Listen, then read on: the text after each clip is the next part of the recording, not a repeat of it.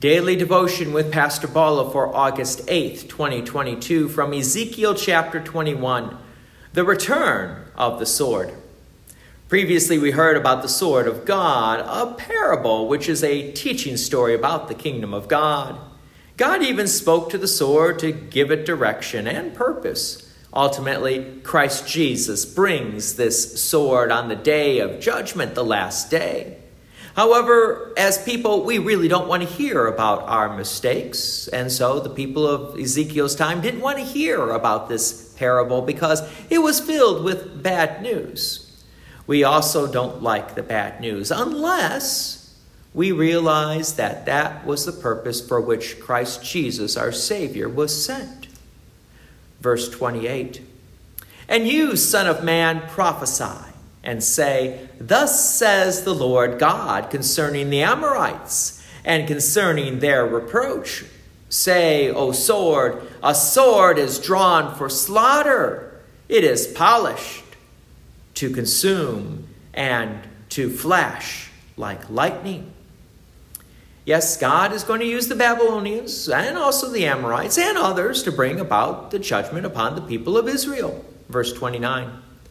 "While they see for you false visions, while they divine lies for you to place you on the necks of the profane wicked, whose day has come, the time of their final punishment." So not only were the people of Israel not trusting God, but they were also trusting in the alliances that they made with other countries, who were lying to the people of Israel, by the way. So what does God think about these alliances? Verse 30, "Return it to its sheath in the place where you were created. In the land of your origin, I will judge you." Even though God will use the neighboring countries to bring God's judgment upon the people of Israel, God will also punish those countries as well, because they also will be judged. Verse 31, "And I will pour out my indignation upon you. I will blow upon you with the fire of my wrath, and I will deliver you into the hands of brutish men, skillful to destroy."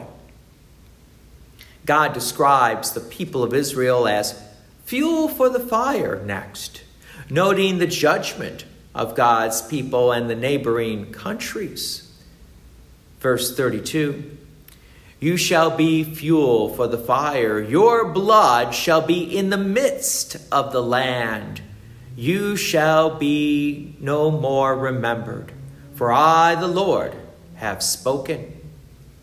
It's interesting to see a new word, you could say, or a reference in this chapter. Did you catch the word blood? Yes, the people of Israel will be judged, and yes, their blood will be spent. But we also need to remember that on the last day, when Christ comes again for judgment, that Christ himself shed his own blood to pay the penalty for our sin, so that we could be with God for the rest of eternity. So as Christians, we do not fear the judgment day, but actually look forward to it. For even though we deserve eternal death and damnation, but because of the shed blood of Jesus, we have the gift of eternal life. For the people of Israel, if they were paying attention, this use of blood should have grabbed their attention. Unfortunately, it did not. For the only way the sword is returned back to its sheath is through the crucifixion of our Lord and Savior, Jesus Christ. So as Christians, we continue to believe and trust in the promises of God. Unlike the people of Israel, who refused to repent and believe, we believe and look at Christ Jesus as our only Savior. God's peace and many blessings be with you, and thank you for listening. And please take an opportunity to share this message with others. If you have enjoyed these daily devotions, please consider making a donation to Peace Lutheran Church, 24024 West Main Street, Plainfield, Illinois, 60544. Thank you again for listening.